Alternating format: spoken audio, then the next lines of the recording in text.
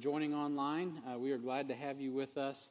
And we have one person who isn't online that hasn't been here in a long time, and that's Sharon Bolkin. Man, Sharon, good to see you. Air hugs.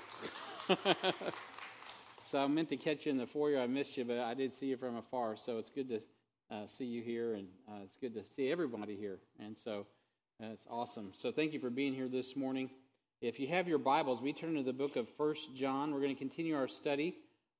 This whole sermon series is called "To Know God Is to Love God," and we have been, and we will be focusing on this topic of bringing relationships to light. And this is our second installment from 1 John chapter 2. We'll be looking again at verses 7 through 14. And if you're joining us this morning for the first time, once again, I just want to welcome you and thank you for being here this morning.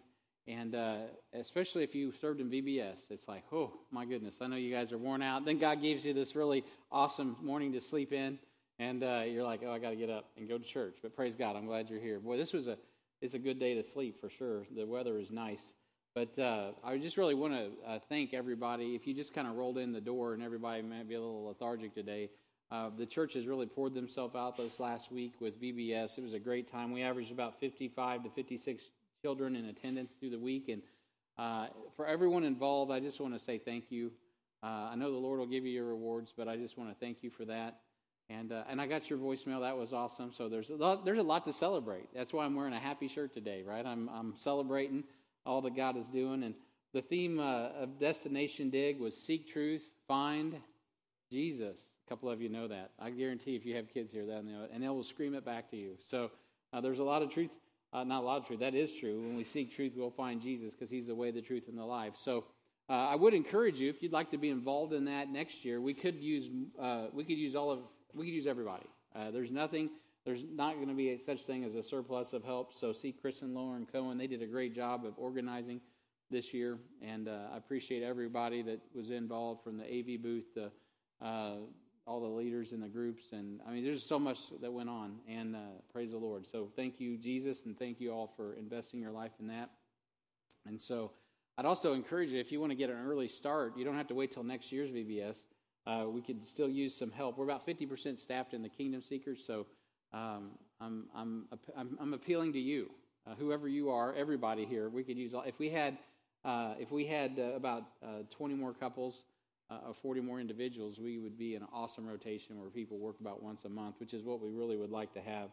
We have some folks that are burning their candle at both ends, and I'm praying that God provides not just relief, but that people catch a vision for what it is to invest in the lambs, and what a great privilege it is to invest in the lambs. And I do believe that it's so important that we invest in the children, because if we're not faithful with least, and not to minimize them, because they are everything, but if we don't invest in that which is least, then God's not going to give us more. So, and I don't mean just children, but adults. I mean, we got to be faithful with that precious gift that God's given us. So, be praying about how you might want to help out in that. Even if you just want to pray, you can join me. Can everybody join me in praying that God would provide laborers for the harvest? That would be. I mean, we can all do that. So, God's unified us already this morning. So, praise God for that. And so let's all pray about that and see what God will do. This morning, as we get into the Word of God, I stopped short last week, so I'm going to just do some review with you as we talk about how important it is to bring relationships to light. John's addressing the audience that I laid out for you last week, and I gave you in 1 John chapter 2, verses 7 through 14, really just an outline. And as you look in the book of John, you'll see the orientation of John being an Oriental author. And so he doesn't lay things out as lineally as Paul does in his church epistles or his pastoral epistles, because he's a Hebrew background, and he writes in that way, sort of like you would read in the Old Testament. And so sometimes it's kind of hard to keep track of all of that, especially for those of us that are more geared from a Gentile mind or a Roman background, where we like point A, point B, point C, 1, 2, 3, everything in a line and lined up. So I make these little charts just to help, but it also helps illuminate some of the things that God's doing.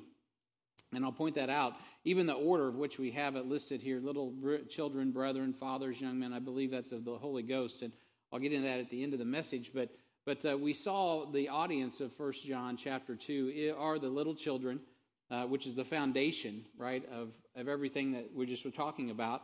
then the brethren, which deals with the fellowship, and we'll be talking a lot more about that this morning, as well as fathering, right? It's so important to have fathers in the congregation dealing with knowledge, personal knowledge of the Word, and then young men. And young men form the fighting force, even in our military, right? You don't send old men out to battle unless you're absolutely out of young men, right? Young men are the ones that we employ in battle. And so you need young men. They represent strength. I'll talk more about that as well. And then I gave you just a chart last week. I didn't put it on this week's handout. And by the way, if you need a handout and you don't have one, just raise your hand and see the ushers coming around, and they will get that. Brian will get you one of those. If you need one, just leave it up until they get there. Help will arrive. And so I gave you 7 stages of spiritual growth. Now, if you're a member of HBF, been through our discipleship process, we have an outline of the discipleship as they walk through 7 stages of spiritual growth. But you can also see it in the descriptions of babes, little children, young men, fathers, elders, and the aged. And I laid that out. If you want to get that, last week's notes have that, or you can go back and I can get you the PowerPoint if you want it. But that's what we talked about last week as we were talking about bringing relationships into light. The first point that we had last week was it was important to see clearly. And we started in 1 John 2:7, and I pointed out that he is addressing brethren and how he wrote no new commandment unto us, but an old commandment which was from the beginning. The old commandment was the word which ye have heard from the beginning. And so I pointed out how John addressed brethren and how he contrasts, bring the contrast that you find in the text, which kind of can be confusing, actually brings clarity and not a contradiction to the text. It brings things to light, which is why that first point is to see things clearly. And then the lesson that John is teaching us is about light. And so we talked about how you can gauge your walk with God in the light and thereby your fellowship with God, 1 John chapter 1 and verse 3. And it's how you relate to the brother. And if you were here last week, I spent some time really parked the car on evangelism, how important it is to get the gospel where it needs to go, because it is the light, right? The devil's trying to block. 2 Corinthians chapter 4 speaks to that. But the reality is it's not just about our want to share the gospel. It's really conditioned on our love for one another. And that relationship that we have with the body of Christ is what illuminates the gospel, right? People know we're his disciples. Why? Because we have love one for another, right? And so you can want to get the gospel where it needs to go all day long, but if you hate your brother, it isn't going to be very effective, right? God's not going to bless that. That's why, again, I talked about that last week, why we celebrate the Lord's Supper. So if you're wondering about, man, I want to be evangelistic, well then make sure your heart's full of love for God and for your brother. And I know we talk about that a lot. It's easy to say. It's harder to practice. So we got to do that. And then when we read the Old Testament, we saw very clearly that Cain was able to speak to the light. Jesus Christ is the light of the world, and yet he was still walking in darkness. Why? Because he rejected the light. I'll circle back about on that today in just a few moments. And that's why we take the ordinances seriously here at HBF, and as I just mentioned, and we talked about how Jesus set forth the new commandment. Now that is important that you remember this, because I'm not going to go back and rehearse it again. So when we talk about this new commandment, and John talking about the old commandment, it can be a little confusing. Somebody could even point and say, oh, there's a contradiction. But it's not a contradiction. It brings clarity, because John was rehearsing and repeating what Jesus Christ had spoken to them in John chapter 13 and verse 34, where he said, a new commandment I give unto you, that ye love one another as I have loved you, that ye also love one another. Now, of course, when Jesus said that, he had not yet gone to the cross, right? He ended up giving his life for the sheep, right? He was the sacrifice for sin. So it was an old commandment, right? John's like, I'm not inventing anything. This goes back to the beginning, and I quoted that from the Old Testament last week. We're to love God and to love our brother, and that's the great, we know even Jesus spoke to that lawyer, and he's like, upon these hang the law and the prophets, right? Everything can really be, if you want to bring it down to 2 points, the whole law, it's to love God, love people. But that was illustrated, and what did that really mean? Well, the law is fulfilled in Christ. So Christ demonstrated what the love of God really is when he loved the Father enough to die for us.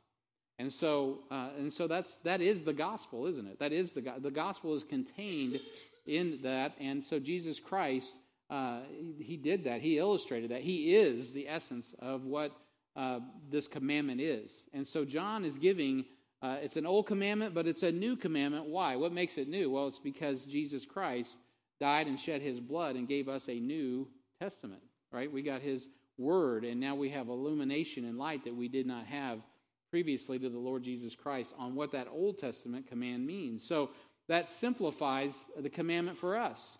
So in 1 John chapter 4, verses 21, the commandment that we have from him is that he who loveth God, love his brother also. And so that's what we talked about last week. That's really as much as I could get through in the time we had. And John illustrates that commandment for us in 1 John chapter 3 and verses 11 through 16. And we aren't going to get into that today. But Jesus, he lived this commandment for us as well. And so we have the example of the Lord Jesus Christ.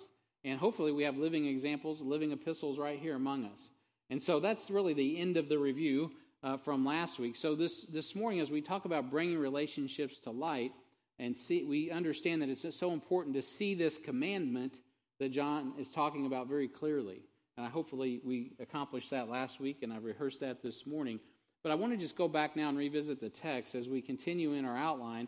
1 John chapter 2, let's look at verse 10. The Bible says in 1 John chapter 2 and verse 10, he that loveth his brother abideth in the light, and there is none occasion of stumbling in him.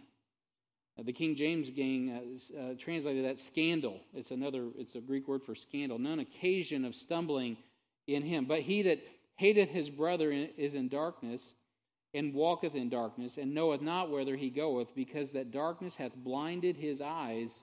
I write unto you, little children, because your sins are forgiven you for his name's sake. I write unto you, fathers, because you have known him that is from the beginning. I write unto you, young men, because you have overcome the wicked one. I write unto you, little children, because you have known the Father. I've written unto you, fathers, because you have known him that is from the beginning. I have written unto you, young men, because you are strong, and the word of God abideth in you, and you have overcome the wicked one.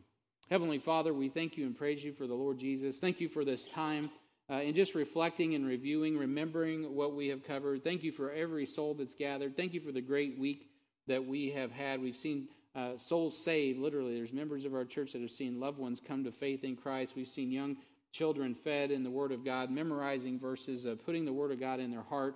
We have seen, Lord, a lot of your work being accomplished in the hearts and the lives of your people. Lord, people are weary, but Lord, I pray that we're not weary in well-doing. Lord, I thank you for the opportunity to gather now and reflect on your word. I pray, God, that the word of God would dwell in us richly in all wisdom, that you would illuminate our understanding of who you are, Lord, and that our knowledge of you would allow us to love you even more, so the gospel can be shown to this world that's getting increasingly dark. Lord, I pray, Heavenly Father, as things grow darker, Lord, it just contrasts the light of the Lord Jesus Christ in our lives. And I thank you and I praise you and I ask this in Jesus' name. Amen. All right, thank you. And I want you to look now at the text once again in verse 10. It says, and he that loveth his brother abideth in the light, and there is none occasion of stumbling in him. Okay, so we've talked about, as I take off my glasses, we've talked about seeing clearly, right? We've talked about seeing clearly, so that is through the lens of love, right? And obedience to God's commands. Now we're going to talk about walking soundly, right? You got to see clearly and you got to walk soundly. If we're going to bring relationships to light, we got to see clearly and we got to walk soundly. It's not just about what we see, it's about also how we walk it out.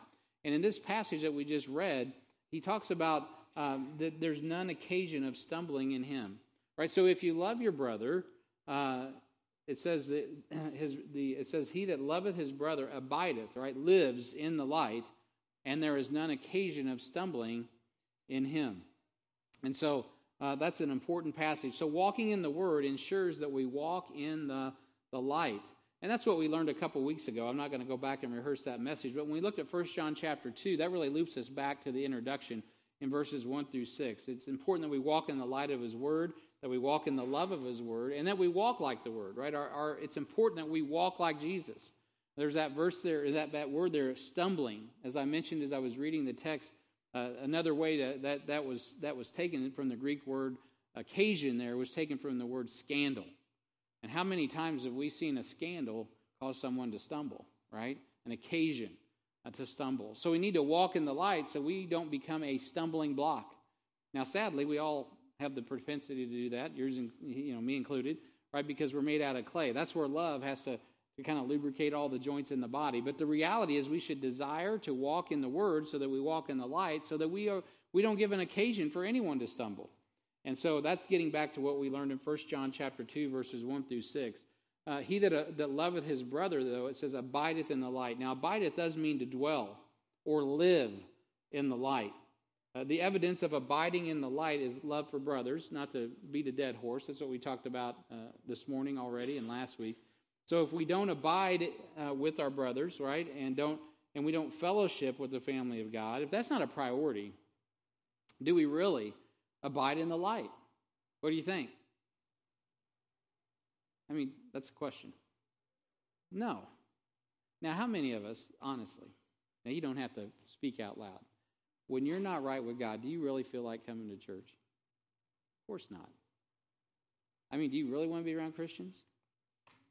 That awkward feeling about, oh my gosh, I've got to fake it to make it. I hate that. Now, I know no one here has ever been there. But you know, that what that is when we're not abiding in the light. Right? And by the way, there's no temptation taken us, but such as is common to man. Right? But God's able. Right? And so abiding in the light, when you get that funky feeling that I'm talking about, right? It's not everybody else. It's you. And it's about God. It really is about God. Now, I'm not talking about personalities and stuff. I'm talking about just understanding the priority, the preeminence, right, of the body. Now, this last year, or the body of Christ, this last year, we learned a lot. I think a lot of people who may have taken that for granted, once COVID came, all of a sudden had a new appreciation for abiding together and in the light. You don't have as much opportunity to love your brother whenever you're, sequestered in your home. One of the things that we did here at Heartland was we made sure, we prioritized the adult Bible fellowships ahead of the worship service. We made sure to do the worship service, but we made really sure that we had the adult Bible fellowships going. Why? Because that was the fellowship that kept people connected, the dialogue, the discourse, the love for one another. That's the strength of the church. He that loveth his brother abideth in the light. If we don't abide with our brothers and we don't make fellowshipping with the family of God a priority, more than just on the first day of the week or otherwise, we don't have love for our brethren. And that implies that we're not abiding in the light. So this is the mark of maturity, right? And so as we mature in the faith and love, our walk grows sound. Why? Because we're able to love like Christ. Actually, as we grow even more mature, we love like the Father. And so maturing in our love is important. Walking in the light allows us to mature in that. I'll throw out a name of someone who I saw mature like that, and he's in heaven now, so we can all, I'm not picking on anybody that's in the room or comparing ourselves with ourselves, but I remember we had a member here and a deacon. Well, he was never actually in the deacon office, but he had deacon character. His name was Walt Cundiff. And man, he stressed grace and love, and he was like a father figure in the congregation to a lot of people. Why? Because he was full of this grace and love that we're talking about. I'll get to that too in just a moment. But it helps keep your feet underneath you spiritually. I'm not talking about physically. I'm talking about spiritually. And so it's really a mark of maturation when you grow to that place where you can really grow in that love. And what happens is the light goes on, right? Maybe your physical faculty starts to dim, but your spiritual light bulb continues to glow. And, just like old Joe used to sit around pumping his fist, and, the guy couldn't barely get to church on Sunday, but he did, and that was enough, right? That was a big, huge light bulb. Why? Because there was a love for God, and then when like Joe would show up in intense anguish and pain, and I'm not embellishing there. I'm not saying he was in intense anguish to build him up or to make more of it than it was. He was in anguish. And he would sit here. What was he really saying to us? I love God, obviously, because I'm assembling on the first day of the week. But man, what a privilege. Thank you for joining us when you're in that kind of pain. It showed the love that he had for the body of Christ. And so, that goes a long way when it comes to relationships. And that's why, those men, we think of them, and they're honorable men. And so it's a mark of maturation. I'll circle back around to that as well. I'm getting like a, and please don't call me Jen Psaki. Who did that? I'm talking circles because of John, not Jen Psaki. So anyway, somebody was giving me grief about that. Maybe my wife, I don't remember. But I'm doing an Oriental text, so I might say circle back a few times. Give me some grace. So walking in the Word keeps us from stumbling. It's okay to laugh on Sunday too. It keeps us from stumbling. This is real practical. And I say, well, I thought we were talking about walking in the light. I am talking about walking in the light. If you're going to walk in the light, you're going to walk in the Word of God, right? Psalm 119, 105, you know the verse, thy word is a lamp unto my feet and a light unto my path. So what illuminates our way isn't our own demeanor. It's not our own. It's not what we conjure up. It's the Word of God dwelling with us. When we talk about abiding in the light and having this love, really what we're talking about is what Philippians 2 is all about, right? Let this mind be in you, which was also in Christ Jesus. It doesn't mean just, memorize every verse, which is a great thing to do, and we should. Actually, I'm going to give you some homework today on memorization. But we should definitely memorize the Word. But it's really about let this mind, right, this mindset be in you, which was that of what? Jesus Christ humbling himself, becoming obedient to the Father, giving his life for everyone else, so that God could highly exalt him, give him a name which is above every name, which we just sang about in that last song. And man, that's what it's about. It's glory, which is what? Light. It's the illumination that comes from obedience. Jesus Christ obviously being the apex and the example of what that is. We should also walk in the light, because walking in the Word keeps us from stumbling. Psalms 37 and verse 30 says this, the mouth of the righteous speaketh wisdom, his tongue talketh of judgment. The law of God is in his heart. None of his steps shall slide. When the Word of God, the light of God's Word is in us, right, it illuminates our path so we can see.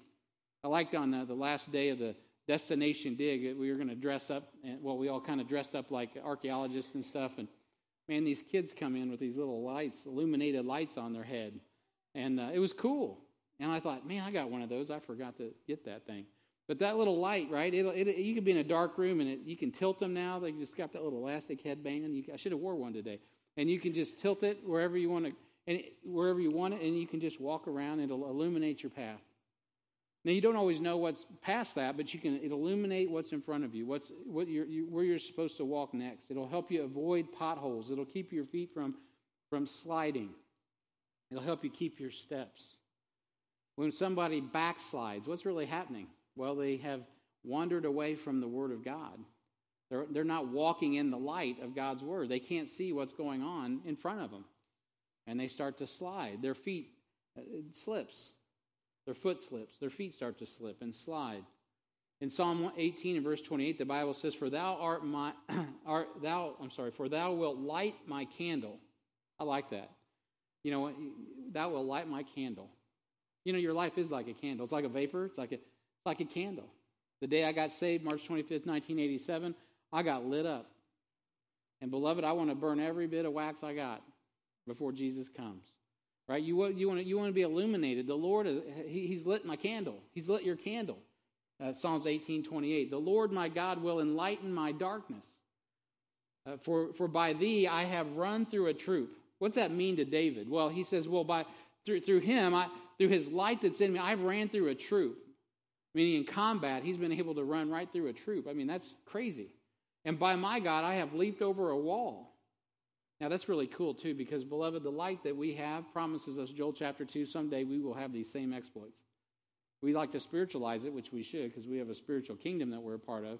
But at the second coming, we embrace some of these things. The light that's in us now is amazing.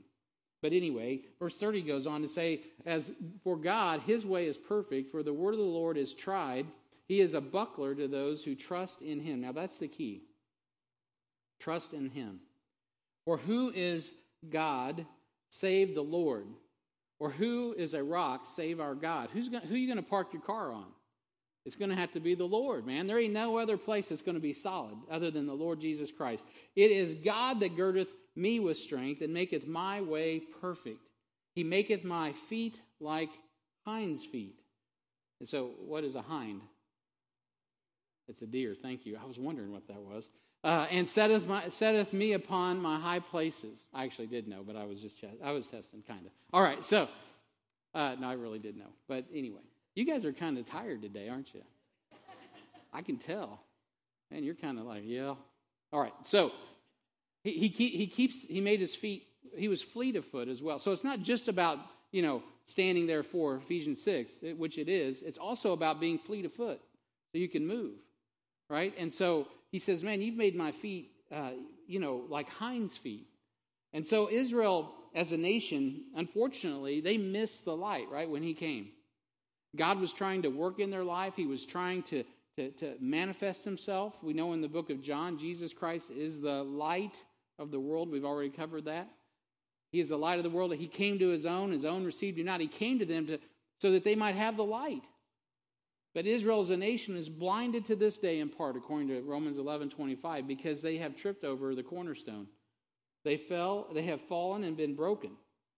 It's interesting because God prophesied in Isaiah 28, verse 13, it says, but the word of the Lord was unto them precept upon precept, precept upon precept, line upon line upon line, here a little and there a little.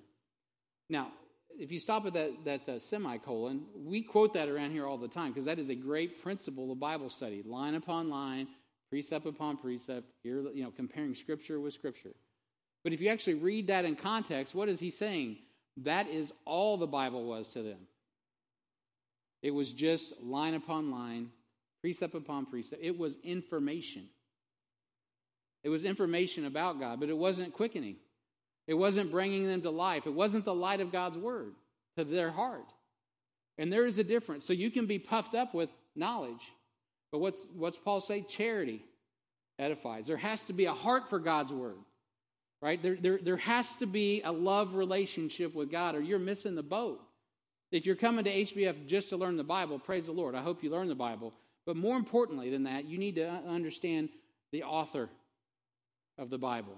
You need to have a personal relationship with him, not just at a head intellectual level, but in a heart level, gut level, whatever you want to call it. You got to have a relationship with God. If you don't know him, you can come to this church and be tripped up over the very information, the very word of God, the rock of Christ, if you don't bow to him, if you don't understand who he is.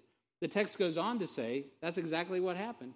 It says, a little and there a little, and then that they might go and fall backward and be broken and snared and taken. Wherefore, hear the word of the Lord, ye scornful men. Right? If you have a scornful heart, right, you have an attitude that rule this people which is in Jerusalem, because you have said, we have made a covenant with death, and with hell are we at agreement. When the overflowing scourge shall pass through, it shall not come unto us. God's word will not happen to us. We're better than that. For we have made lies our refuge, and under falsehood have we hid ourselves. You know what? They deceived themselves. It goes on to say, therefore, thus saith the Lord God, behold, I lay in Zion for a foundation, a stone, a tried stone, a precious cornerstone, a sure foundation, right?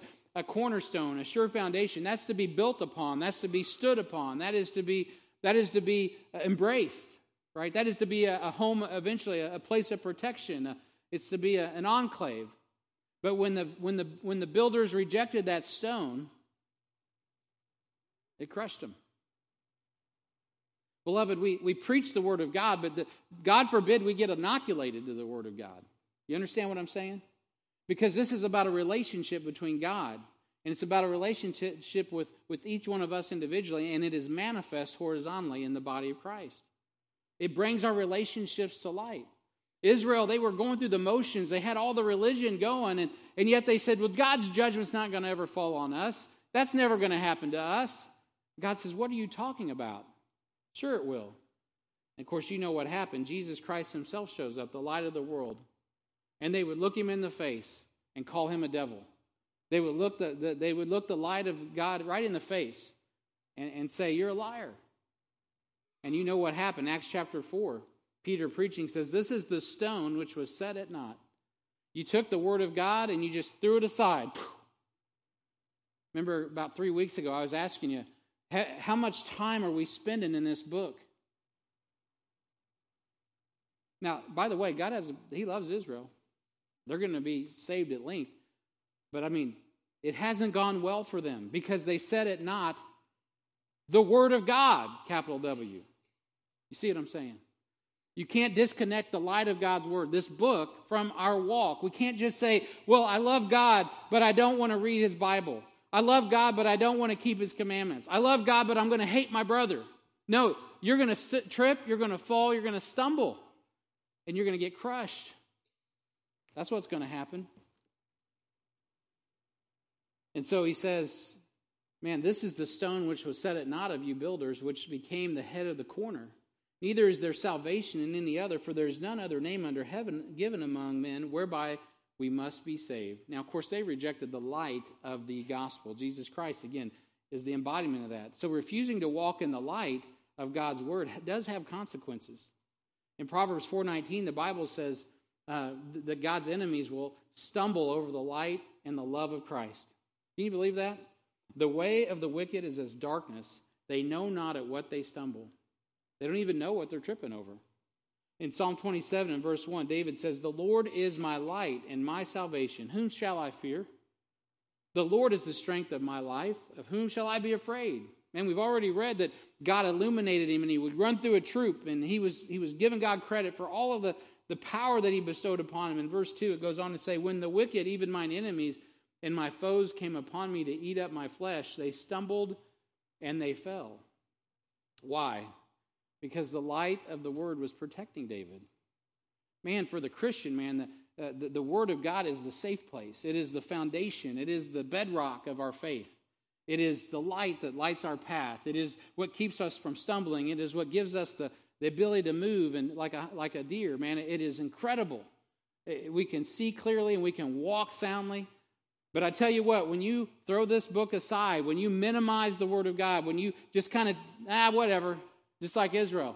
Oh, they had to memorize. They had a book, chapter, verse. But when it came right down to the relationship with the Son of God, they just cast it aside. They took it lightly. And you know what? The judgment came. God forbid that would be us this morning. I know it's not us here, but by God's grace, it's just a warning. Maybe somebody's listening online. Israel tripped and stumbled over the light because they didn't love their Messiah. Nevertheless, God restored them. In Romans 11:11, the Bible says, I say then, have they stumbled that they should fall? God forbid, but rather through their fall, salvation has come into the Gentiles for to provoke them to jealousy. Now, if the fall of them be the riches of the world and the diminishing of them be the riches of the Gentiles, how much more their fullness? You know what's awesome today? This is a type, it's a picture. God will someday restore Israel, though they've been in the doghouse for a long time. There's hope. If you're still breathing today and you feel like, man, Brian, I'm saved. I'm like Israel. I have a relationship with God, but I have set at naught God's word. I really haven't esteemed his words as my necessary food. I really don't honor God's word. But you don't have to stand up and tell me about it, but I tell you what you can do is go to God with that and get that right, because you're still breathing. And that means God still has hope to restore you. You can stumble, but you can fall. Now, this is why it's important that we understand there's little children, young men, right? We talked about this a couple weeks ago. When you're young, you can stumble and fall and get back up again. But I tell you what, the older we get, the more we know of God's word, the more we know to do right, the more important it is that we do right. Right? It's not because it's easier, but because we understand its importance, its magnificence. And so you think, man, I'm a spiritual giant. I am the most mature person in the church. Well, you better keep your walk tight then. You need to make sure you love God's word and love God's people, because that's the example you need to set, or it's easy to stumble and fall. In Romans 11:25, the Bible says, for I would not, brethren, that you should be ignorant of this mystery, lest you should be wise in your own conceits, that blindness in part has happened to Israel until the fullness of the Gentiles be come in. Why did blindness happen to Israel? Well, very simply, because they rejected the light of the word. Jesus Christ, of course, being the word. If God is giving you light through the gospel, it's important that you take it.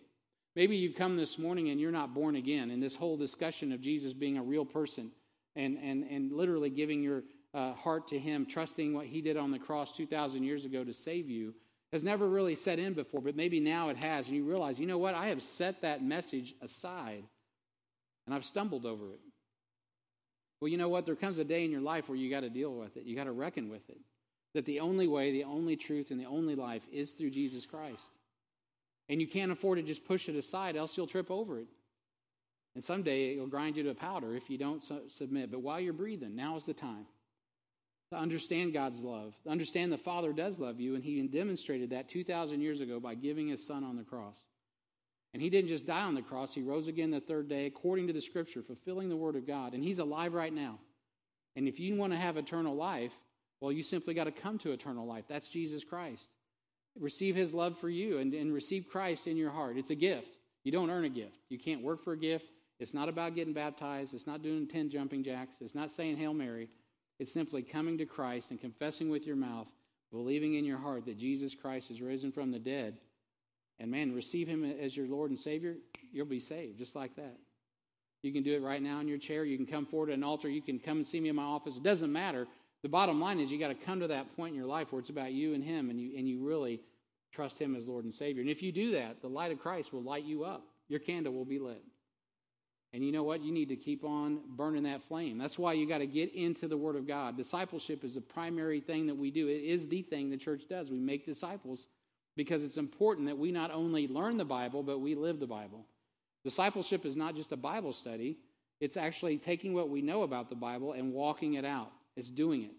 And so it's important that we make that happen. If you need to know Jesus as Savior, today is the day. Now, point D, the power of loving the brethren strengthens our walk. So if you want a stronger walk, well, then guess what? Keep on strengthening your relationship with the brethren. Now, I'm pretty outward focused. I know we need to share the gospel with the world. We need to love the world. But you got to be balanced here because it is so important, especially as the days grow darker, that we grow tighter.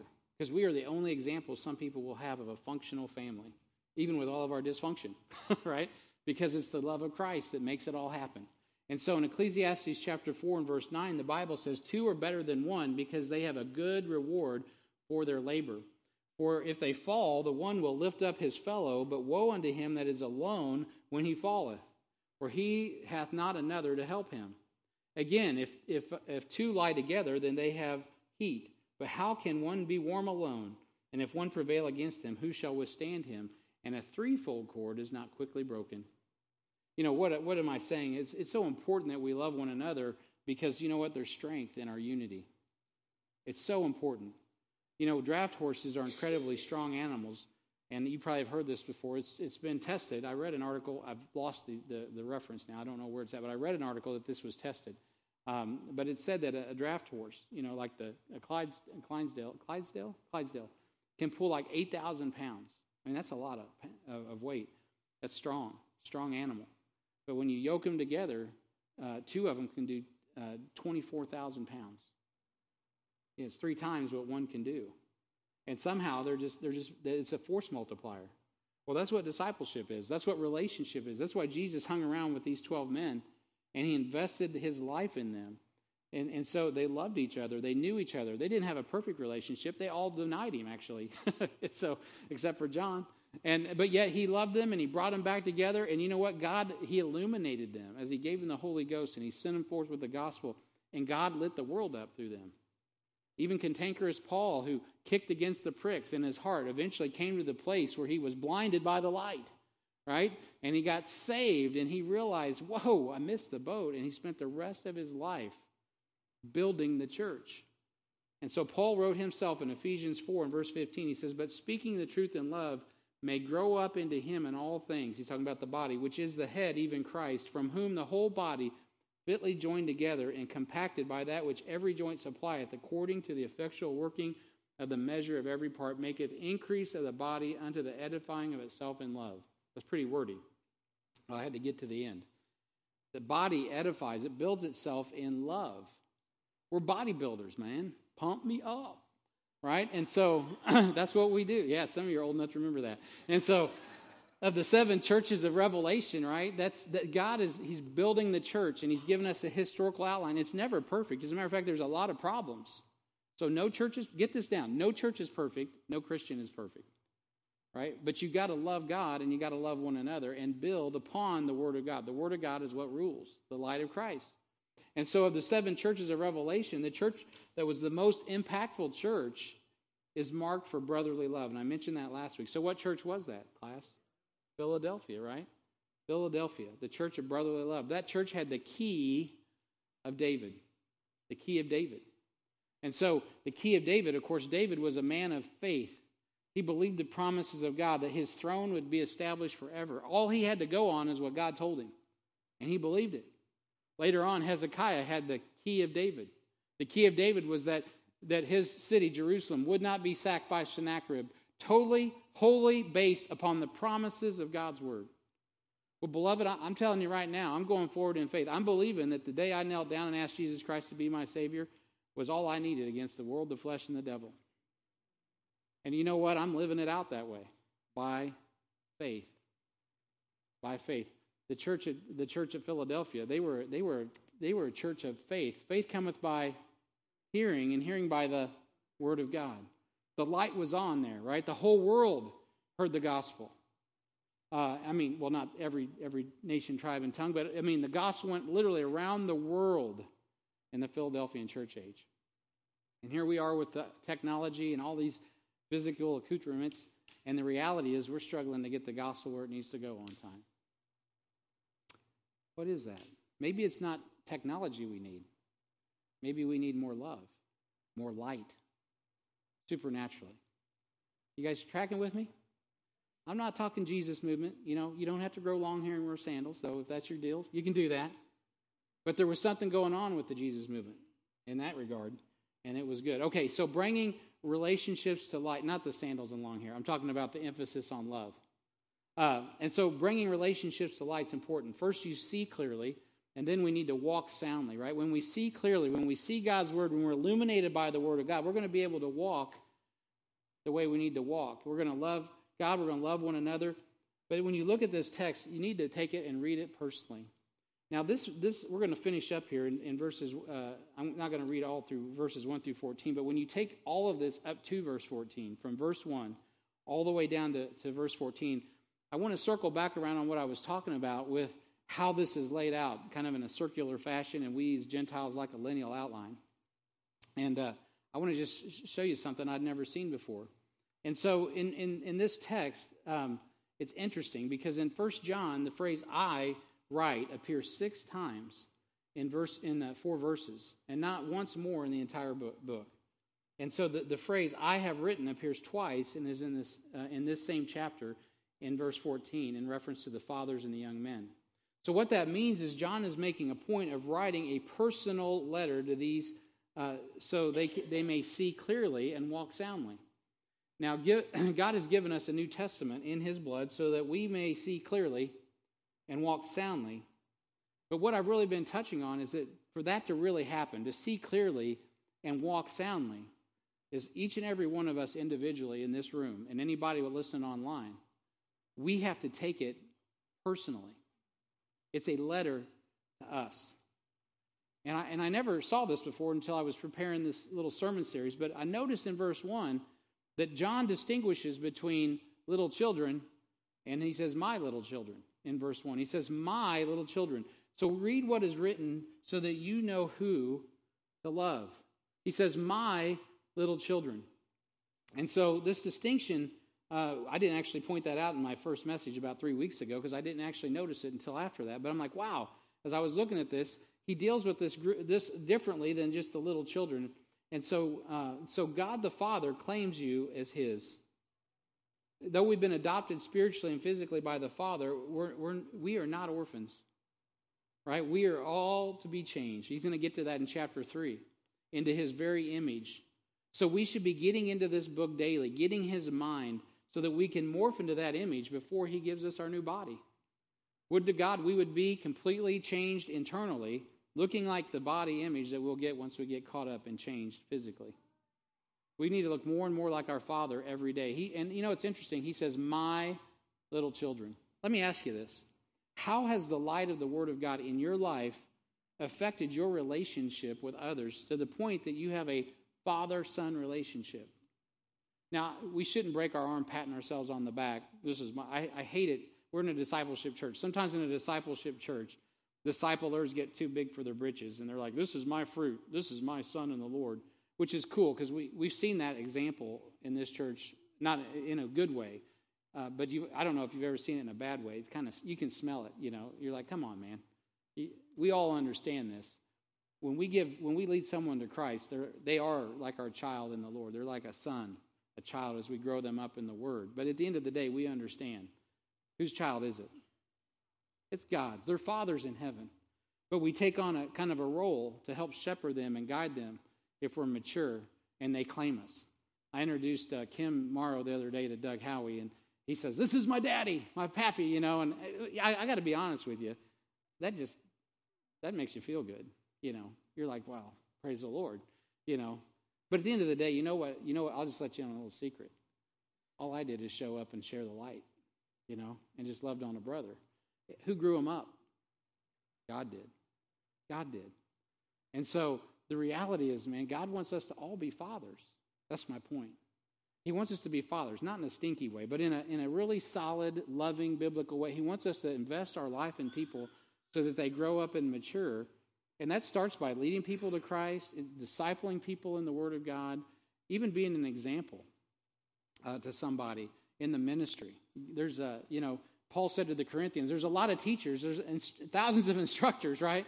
But not many fathers. Fathers nurture. Fathers care. They invest, right? And so it's important that we understand that. So God is our Father, but He is my Father, right? And He is your Father because He is Jesus' Father. I had someone tell me yesterday, or a couple weeks ago, they didn't need to participate in the Dads and Donuts because they didn't have a father. And I was like, wait a minute. What do you mean you don't have a father? You got here, so somebody was your daddy, number one. But number two, if you're saved, who's your father? God's your father. Who's your daddy? God's your father. Get that down. It's important because you know what? You need to be claimed.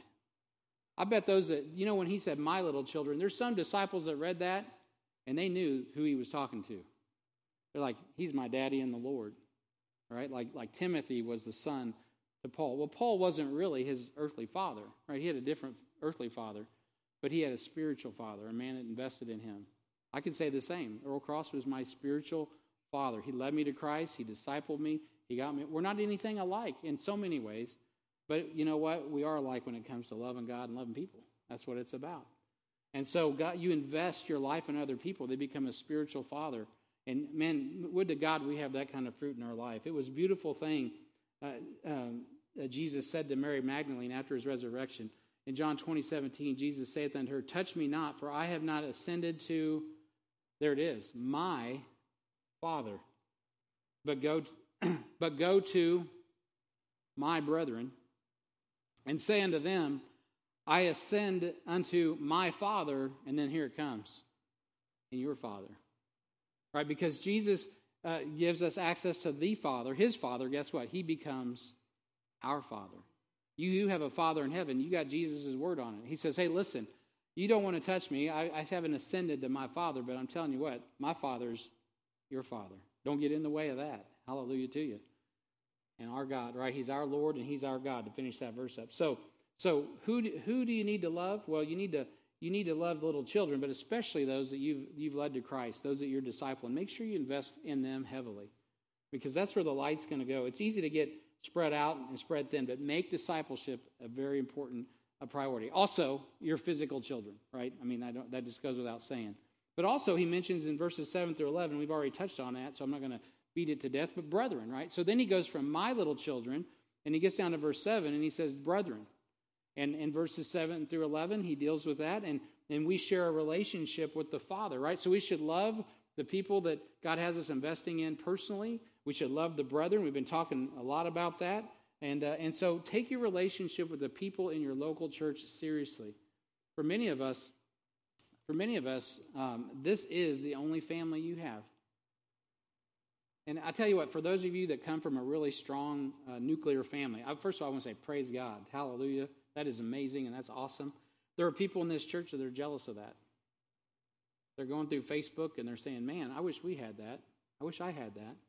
Hey, for those of you, and I don't know who I'm talking to, I'm just talking to the atmosphere here, that I'm talking to you, you got that. Man, you come and you want to take a picture with your family, we're all here. This is your family. We love you, we receive you. This is home. And we're built on the foundation of Christ. Christ is the cornerstone. I mean, he is the capstone. He's everything. and we've got his word. You are in a family unit. Brethren, treat each other, right? Brothers and sisters. I could preach, but I don't have time for all that right now. I'll get to that later. And then he says little children in chapter 2, verses 12 through 13. And then when he gets to verse 18, which I'll get to in a few weeks, he deals with little children as he deals with the onset of the Antichrist spirit that was of that day. So he's got a real emphasis on little children, not just his, but all little children. Boy, do we not live in an age where we should all be concerned, not just about our 4, not about our 6, not about our 12, and we need to be concerned about little children, physically and spiritually. That's a very tense situation in our culture, isn't it? Christians, for the most part, want to honor life, protect life. Not just our kids, but every child. Why? Because they don't have a voice. You know why you feel that way? Because it's biblical. That's the mind of Christ working in and through you. It's the light of God. Sometimes it's opposed to this world. You know what? Let it go. Let it fly. Why? Because that's the way God's created. He says, my little children, my brethren, but hey, little children. Little children. And he addresses the little children. The bulk of the instruction in the chapter is geared toward little children. So if you're young in the Lord, you need voluminous amounts of scripture and instruction. It's like a child, man. They can just take in all that. I'm watching little Lincoln. I was just thinking about this over the weekend. Lincoln Fleshman, thank you. About the time you think that guy is bouncing off the walls, no offense, Grandpa. And he's got this information.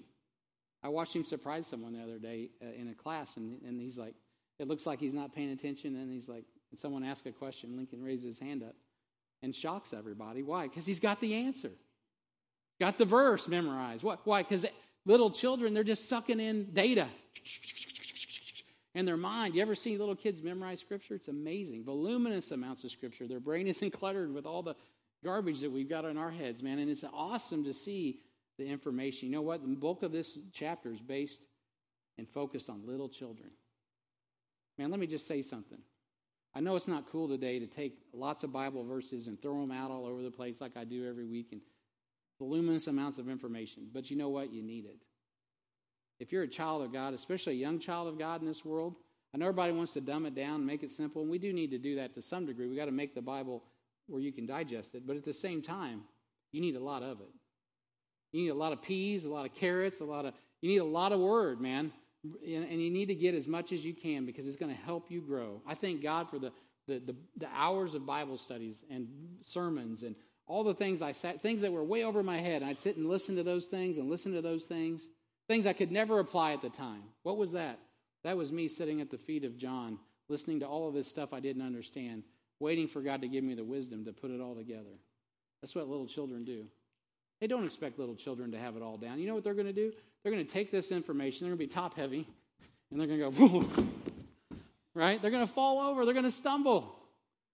And that's why we got to be there. If we count ourselves to be that mature, then we'll pick them up and we'll hold them, and we'll help them walk until some of that top heaviness works its way down into their feet. And that's what mature Christians do. So that's the audience, right? It's my little children, the brethren and little children. Man, if you can't love that, you're off. You really are messed up. And you need to get with Jesus so he can give you his heart, because that's his heart. And then you need to read what's written personally so you know how to love. It's not just knowing who to love, right?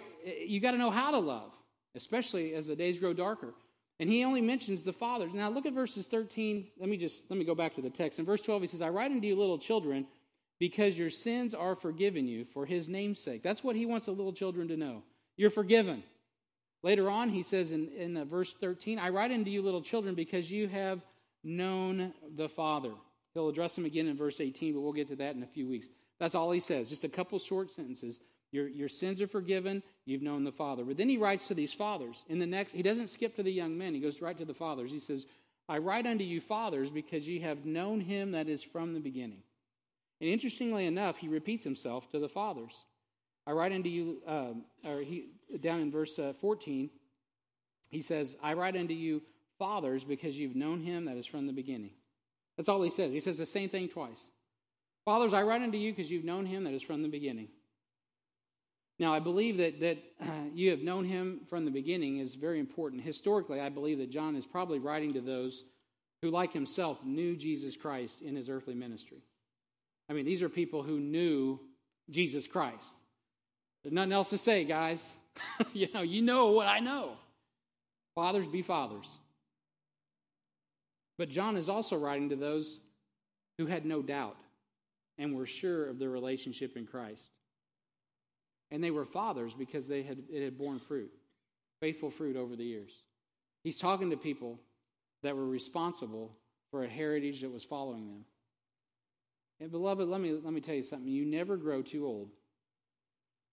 He mentions it in the same chapter with all of the young children and all the milk, but you never grow too old to drink a little milk and remember how much God loves you as a child. Fathers, you should know what to do. Father, it used to be said that fathers know best. Well, the Father in heaven certainly does know best. Now it's a matter of doing what you know to do so you can be an example for those little children, those brothers, and those young men who are learning from you and the knowledge that God has given you through the Father in heaven. Jesus loved the Father, but the Father, what did he love? Us. He loved the world, literally. John 3:16.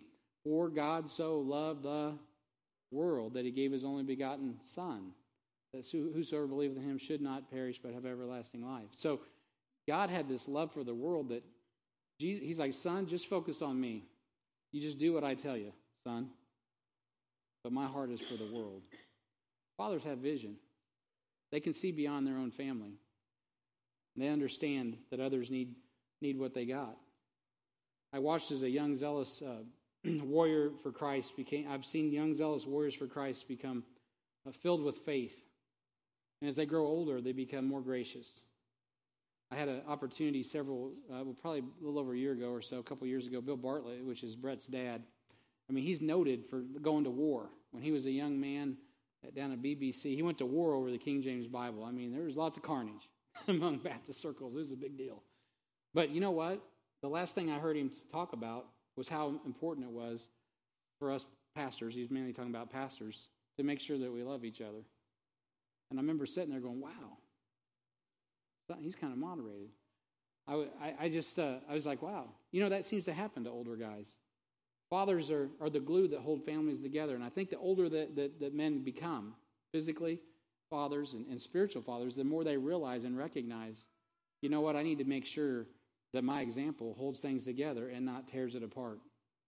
The older they get, the more they appreciate what's held together by God's love. I was only a pastor for not even a year, and I realized that the only thing that keeps the church together is God, His Spirit. Because there's nothing that keeps this many people with this many opinions in one place but God and His Word. It's not me. It's not manipulation. It's none of that. It's not entertainment. If it's of God, it's of God. It's the Spirit of the living God working in and through His body to accomplish His mission, His power for His glory. So we need to read what's written personally, right? This is a personal deal. And as you look at these spiritual steps that we're talking about, right, that where are we at? You should be considering, where am I at? Am I a little child? Am I a young man? Am I a father? Where am I at in this process? We need to read what's written personally so we can know what to love. And I really like the way he ends it with young men. It's not in a lineal order, so it throws me off. I'm like, why is he? I'm sitting there scratching my head. Why does he start with, little children? Then he got my little children. Then he skips to brethren, and then he's over here dealing with little children again, and then he's over here dealing with fathers, and now he leaves the young men for last. What's that all about? I think there's something to that. Because I tell you what, I think the last thing we need to learn from the way this is outlined by the Lord is what to love. Well, we know who to love. We can see the Father's love. We know how to love. But man, now we need to know what to love.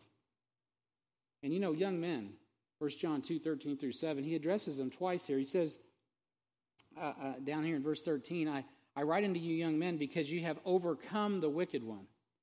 Oh, that's awesome. They're victorious. Verse 14, he says, I write unto you young men because ye are strong, and the word of God abideth in you, and ye have overcome the wicked one. So he adds a little more light in verse 14 to why these young men are strong. Why? Because they've held fast to the faithful word as they have been taught. Young men, you're in a battle. Young ladies, you're in a battle. You walk out of this church, you go to high school, you go to college, you go to elementary school, for goodness sake. You go to preschool anymore, right? And what's going to happen? They're going to want to wrestle the word of God away from you. The one thing a young man cannot allow, a young lady cannot allow to happen, is allow themselves to lose faith in what God has said. There's so much power, there's so much strength in the young men and women. We all know that. We all recognize that. It's not about the old guy, it's about the new guy. It's always about the younger generation. It's always about bringing up the next generation. Why? Because God knows that we need that strength. We need the strength of the ox. Young men, twice, John repeats that you have overcome the wicked one. He is acknowledging you have a battle that you're engaged in, and you have won it because Jesus Christ is your victor. Young men are to be strong in the Word of God. Strength of the young man, and young men, go hand in hand. In Acts 5:6, when Ananias drops dead because he is mocking God, he trips over the Word of God himself. He's a hypocrite. God slays him. Boom, he's dead. Who carries him? Who winds him up and carries him out? Young men. Why? Have you ever tried to carry a dead body?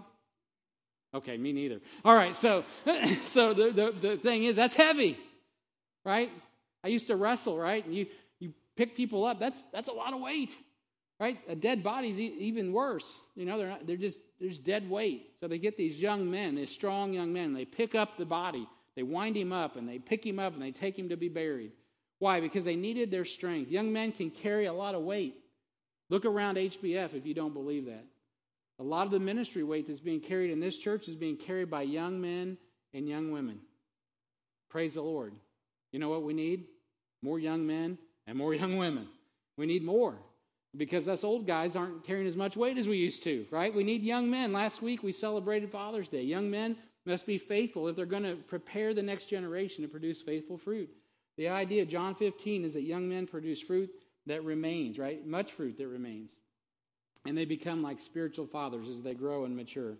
In 1 John 1:7, the Bible says, if you walk in the light as he's in the light, you have fellowship one with another, and the blood of Jesus Christ, his Son, cleanses us from all sin. Who did the work on the cross, beloved? Jesus, the Son. The Son. The work that's necessary for salvation was accomplished by Jesus Christ, his finished work on the cross. So notice this. Young men overcome. They're overcomers. He keeps mentioning that they overcome. Romans 12:21 says, be not overcome of evil, but overcome evil with good. Young men that overcome are full of faith. In 1 John 5 and verse 4, the Bible says, whatsoever is born of God overcometh the world, and this is the victory that overcometh the world, even our faith. Who slayed Goliath? David. Was he an old man? No. He was a young man. Now, it wasn't that they were lacking a general. It wasn't that they weren't lacking a lot of troops. They were actually lacking somebody that was full of faith. So if you're a young man or young woman, listen, this is what you bring to the battle. Faith, faith, faith. Bring your faith. Faith comes by hearing, and hearing by the word of God. Young men, don't allow anyone to rob you of your faith, because that's the strength that wins the battle. That is the key of David, by the way. It overcomes the giant of sin and death. Jesus was only 33 years old when he conquered sin and death. 33 years old when he slayed the giant of sin and death. The order of this, I believe, is perfect because John is going to pick up the discussion of what we all should love and not love in 1 John chapter 2 and verses 5 through 17. So this gets me to my homework, or your homework, our homework. All right, you guys up for homework? Raise your hand if you're up for homework. Now, some of you are being honest. All right. I want you all to be in on this, but I can't make you. I won't twist your arm, but I need you all to. You're wise to ask, I guess, what the assignment is before you raise your hand. So here's your assignment. You need to memorize 1 John chapter 2, verses 15 through 17. And next week, there will be a reward if you can have that memorized. And you can cite it in front of everybody. So, and if you can't, that's okay. But memorize it anyway. 1 John, so what did I say? 1 John chapter 2, verses what? 15 through 17. 3 verses. Woo! So, We're going to live this out. We're going to put the light of God's word in us. Because you know what? God wants to bring our relationships to light. See clearly, walk soundly, and read personally. Hey, this week, could you also do this? Make sure you read your Bible, right? Read the Word of God. Meditate upon it. And ask God to give you people to share the gospel with, or to share truth with, and see what God will do. If you want that to happen, it will happen because it's God's will. So let's pray. Heavenly Father, we thank you for this opportunity.